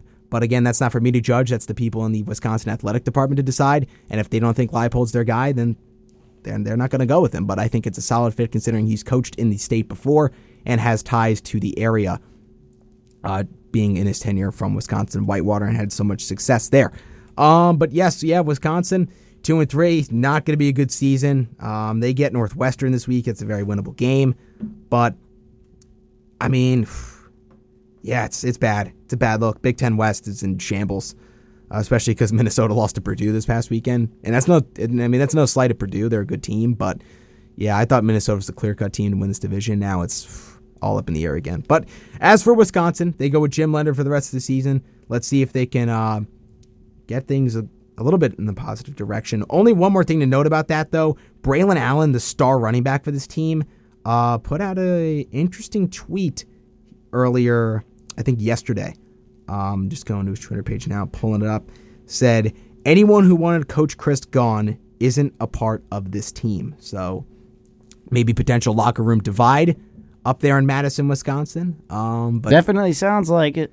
From those words, either he's trying to show solidarity in the locker room and doing a very bad job of doing so by saying we all wanted him here, he was one of us, or he's saying, or there's a group here, most of the people wanted him gone, but there's a few people in that locker room that didn't, and he's saying, or that did. I had it reversed. I'm sorry.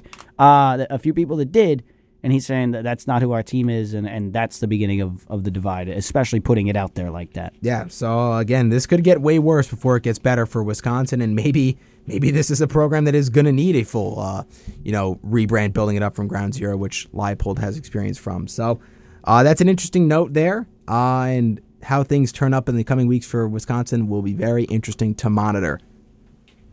We're going to go on now we're going to go a lot of SEC here for the rest of the show. Oh, yeah. So much to talk about, but we will quickly run through Penn State.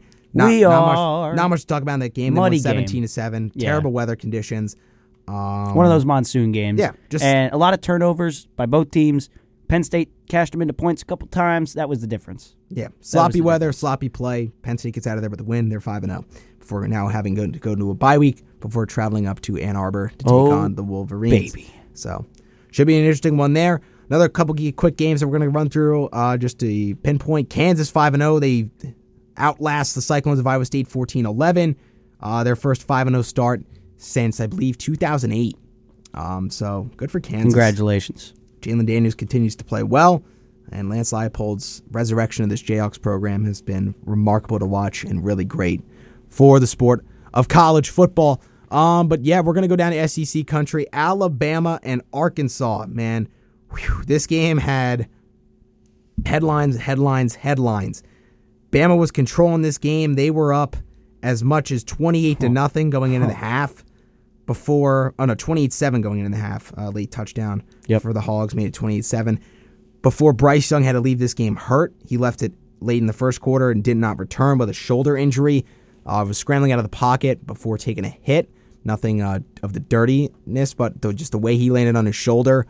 When just he hit the a ground. football injury. Yeah, just a football Just injury. happens. So stuff happens. In the backup, Jaden Milroe came in and played quite well. Jalen Milroe, not Jaden. Jalen Milroe, the freshman from Caddy, Texas. But, he had a good game on the ground, 91 yards and a touchdown.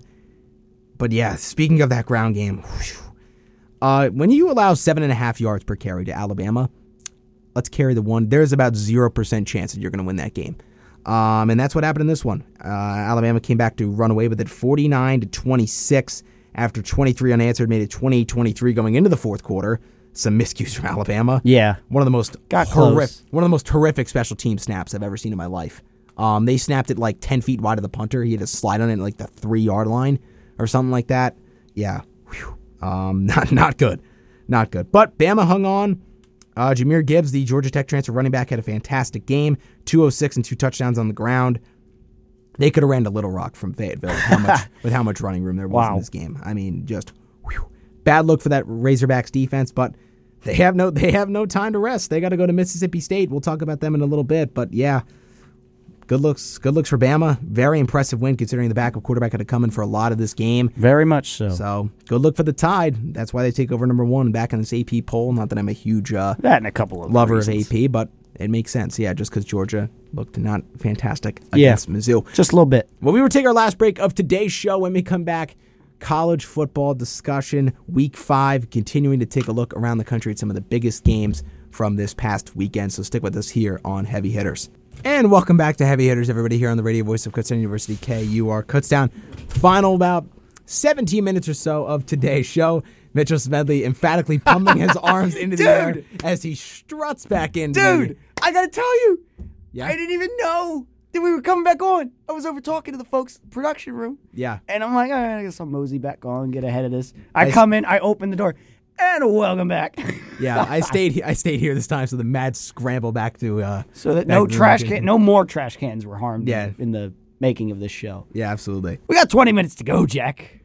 This flies by every week. It does. Yes, we do. But we have 5 more college games to recap on varying degrees.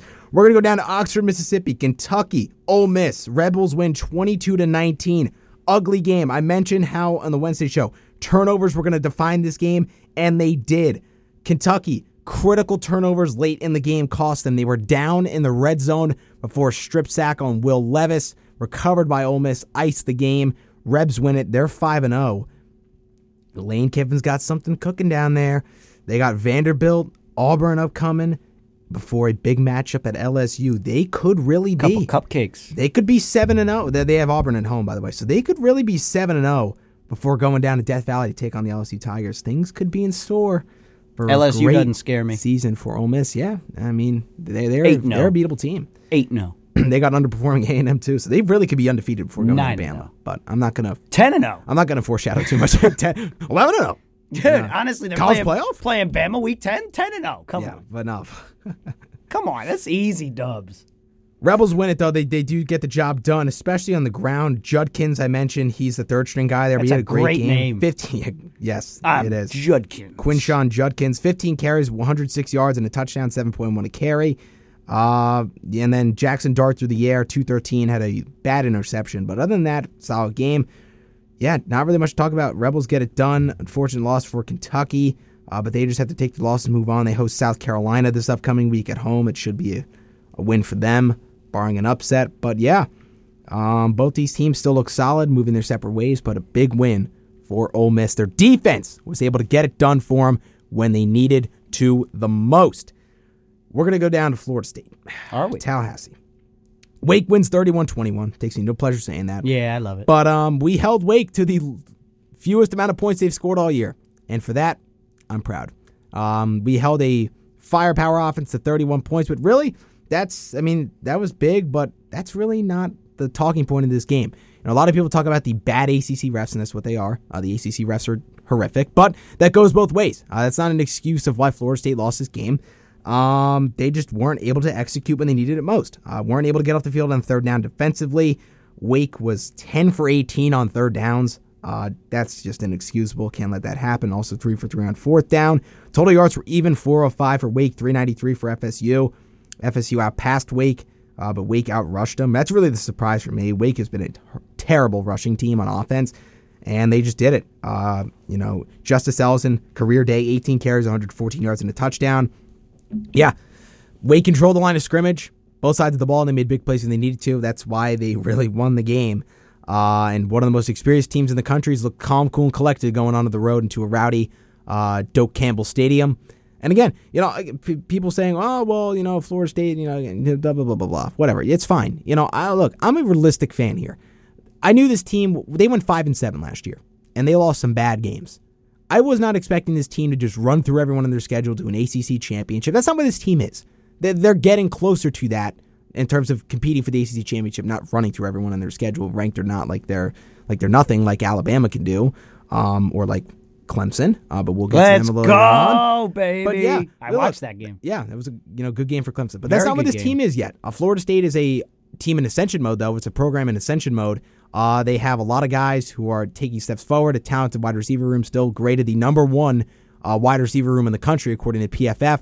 The number one graded offense in the ACC, according to PFF. So notable strides are starting to be taken by this team.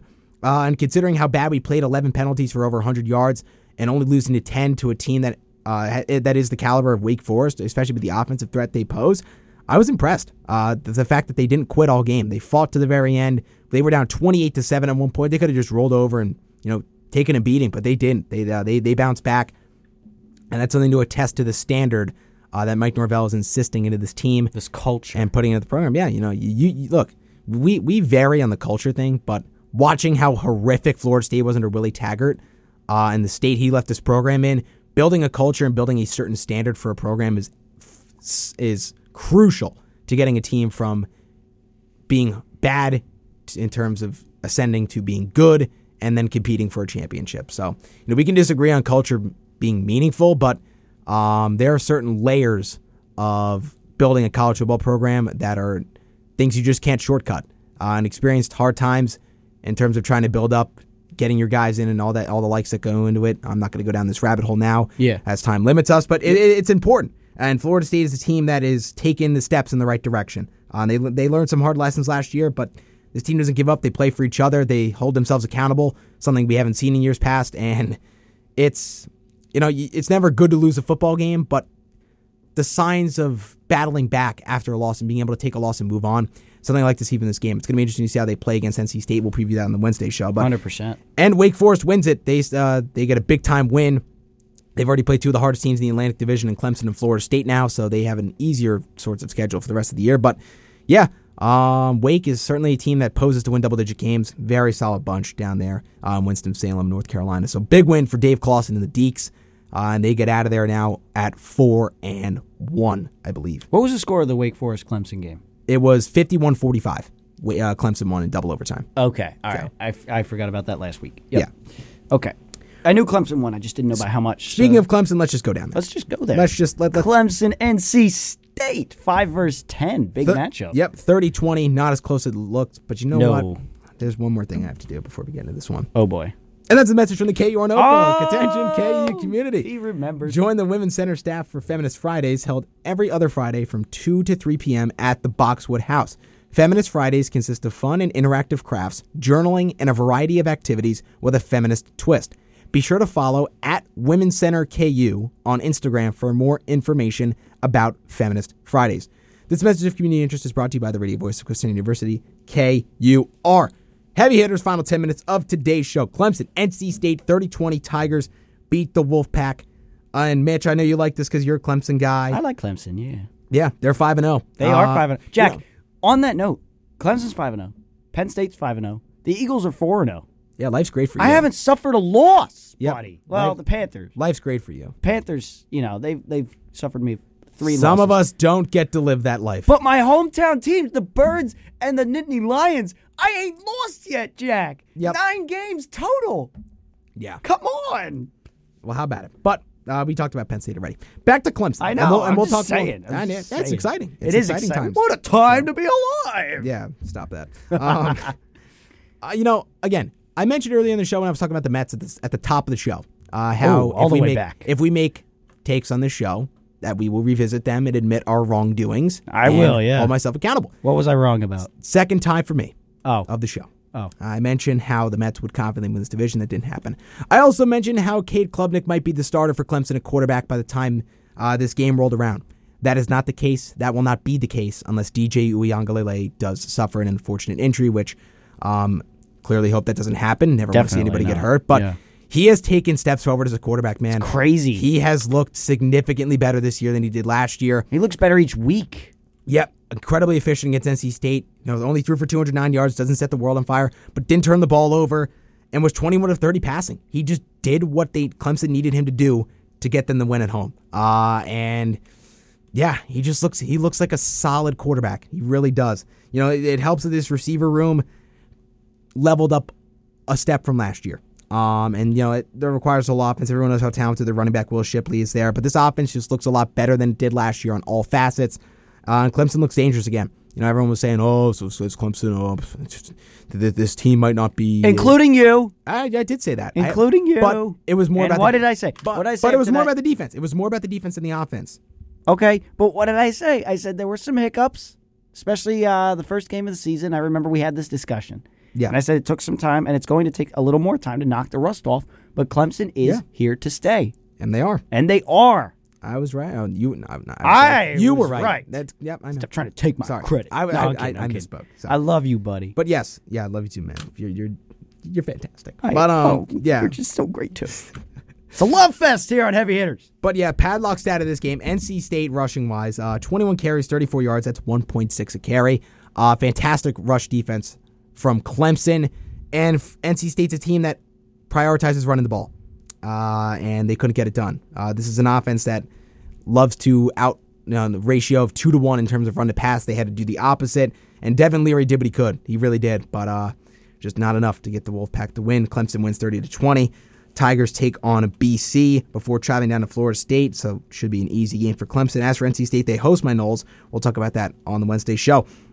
Moving on, a couple more games. A&M, Mississippi State, and Starkville. Mississippi State wins this one by a final score of, let me get there. Where is it on here? I am missing it. Folks, I apologize. Uh-oh. By a final score. Let's just say that. Mississippi State won the game. Okay. 42-24. There it is. There we go. Inverse numbers. Yeah, so this will be the final game we talk about on today's show. Bulldogs win 42-24. A&M falls to 3-2. Mississippi State 4-1. I mentioned Mississippi State, one of the most underrated teams in the country. Will Rogers, great day, 329, 3 touchdowns through the air. But Mississippi State, they are one of the... They're not a rushing team. Mike Leach is an air raid offense coach. Sacrifices not running the ball to throw it very, very efficiently. But they ran the ball really well against Texas A&M. They took advantage of a mismatch there. A&M is 97th in the country in run defense. And for a team in A&M that can recruit any guy in the country on defensive line to make it a strong point, the fact that they're 97th in rushing defense is quite alarming, but that's what it is. That's shocking. And Mississippi State made them pay for it. 24 carries, 144 yards. That's 6 yards a carry. So Mississippi State did something they don't usually do and took advantage of a glaring A&M weakness, and that's what good teams do. They exploit the weaknesses of their opponents and make them pay for it. Exactly what Mississippi State did in this game. They controlled it. Also, the A&M offense, man. A&M's in trouble. A&M is in real trouble. A&M just runs an expired offense. I mean, Jimbo Fisher runs out an offensive scheme every week that's just not good to use anymore. It's just an expired offense. There was a time where this offensive system worked and it helped get Florida State a national championship, but that's not the era of college football we're in anymore. This offense just doesn't work. Everyone was like, "Oh, Haynes King, the starting quarterback for A&M to start the season. This guy's terrible. Let's get Max Johnson in there. That is how this offense will get fixed." Well, Max Johnson has been put in there, and A&M has still not scored over 30 points in a game yet this season.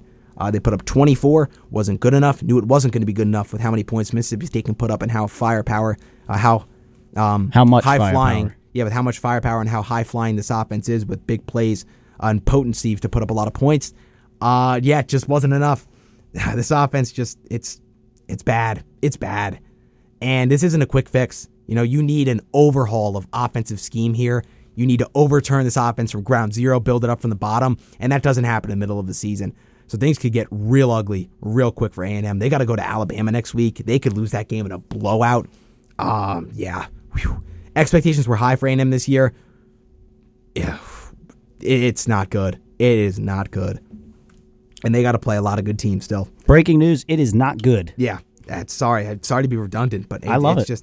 It's just what it is. The honest truth, it really is what it is. You just have to label things what they are sometimes. You got to be able to score points in college football, in any football now. That's what these games are geared toward. It's geared toward offense. And if you can't make offense consistently, and sometimes, a little over the top of offense, like 42 is a lot of points, and it seemed fairly effortless. So, A&M really in some deep trouble here, and hope they get it figured out. I would always love to see them get it figured out over against Alabama, but don't count on that happening, especially with the confidence they gained that road win at Arkansas. So not at all, not the upset of the week. Not the upset of the week. I did say it was the last game. We do have one more though. Actually, Oklahoma State beats Baylor 36-25, rematch of last year's Big 12 championship game. This time, Mike Gundy and the Cowboys reigned victorious. Spencer Sanders has historically struggled against Baylor going into this game in his career. 1 touchdown, 7 picks against Baylor. They just had his number. This time around, though, didn't turn the ball over. 20 of 29, 181, 1 touchdown, 1 pick. So, he turned it over once, but it's not like a glaring 0 touchdowns, 3 interceptions type game. He also added 75 and a touchdown on the ground. So an efficient game from the senior quarterback for the Cowboys. They're now 4-0. Baylor's 3-2. Great win for Mike Gundy and the Cowboys. They are right there with everyone else atop of this Big 12. Oklahoma, their rivals, were the favorites to win this conference, but it could be going to another Oklahoma team, and that could be Oklahoma State. So great win for the Cowboys. Some other fantastic games in this past weekend. We saw Mizzou nearly take down Georgia 26-22. The Dogs have looked very vulnerable. And, that is my final point for today. Everyone talks about more parity in the sport and how, it's so top-heavy. And, Mitchell, and you're in that camp. I'm in that camp. But, yeah, hello. These top 3 teams have shown vulnerabilities. Georgia, Alabama, even Ohio State is shown to be a little bit vulnerable. They look like the most well-oiled machine right now, but things can change. Is it a higher likelihood that one of these 3 teams does end up in the national championship at season's end? Yes. But it's not like 19 where LSU was just this dominant force that no one had a single chance of beating, or 2020 where Alabama just ran away with things. So that's the point I want to leave you with today. But that happens more years than not. Yeah, but the last 2 years have been very unique and very great to watch. Well, that'll do it for today's edition of Heavy Hitters. We will be back on Wednesday. Thank you, everybody, MLB playoff for tuning picture in. coming up, MLB Jack. playoff picture, NFL and college football as always. So thank you for tuning in here for Heavy Hitters. We will be back on Wednesday.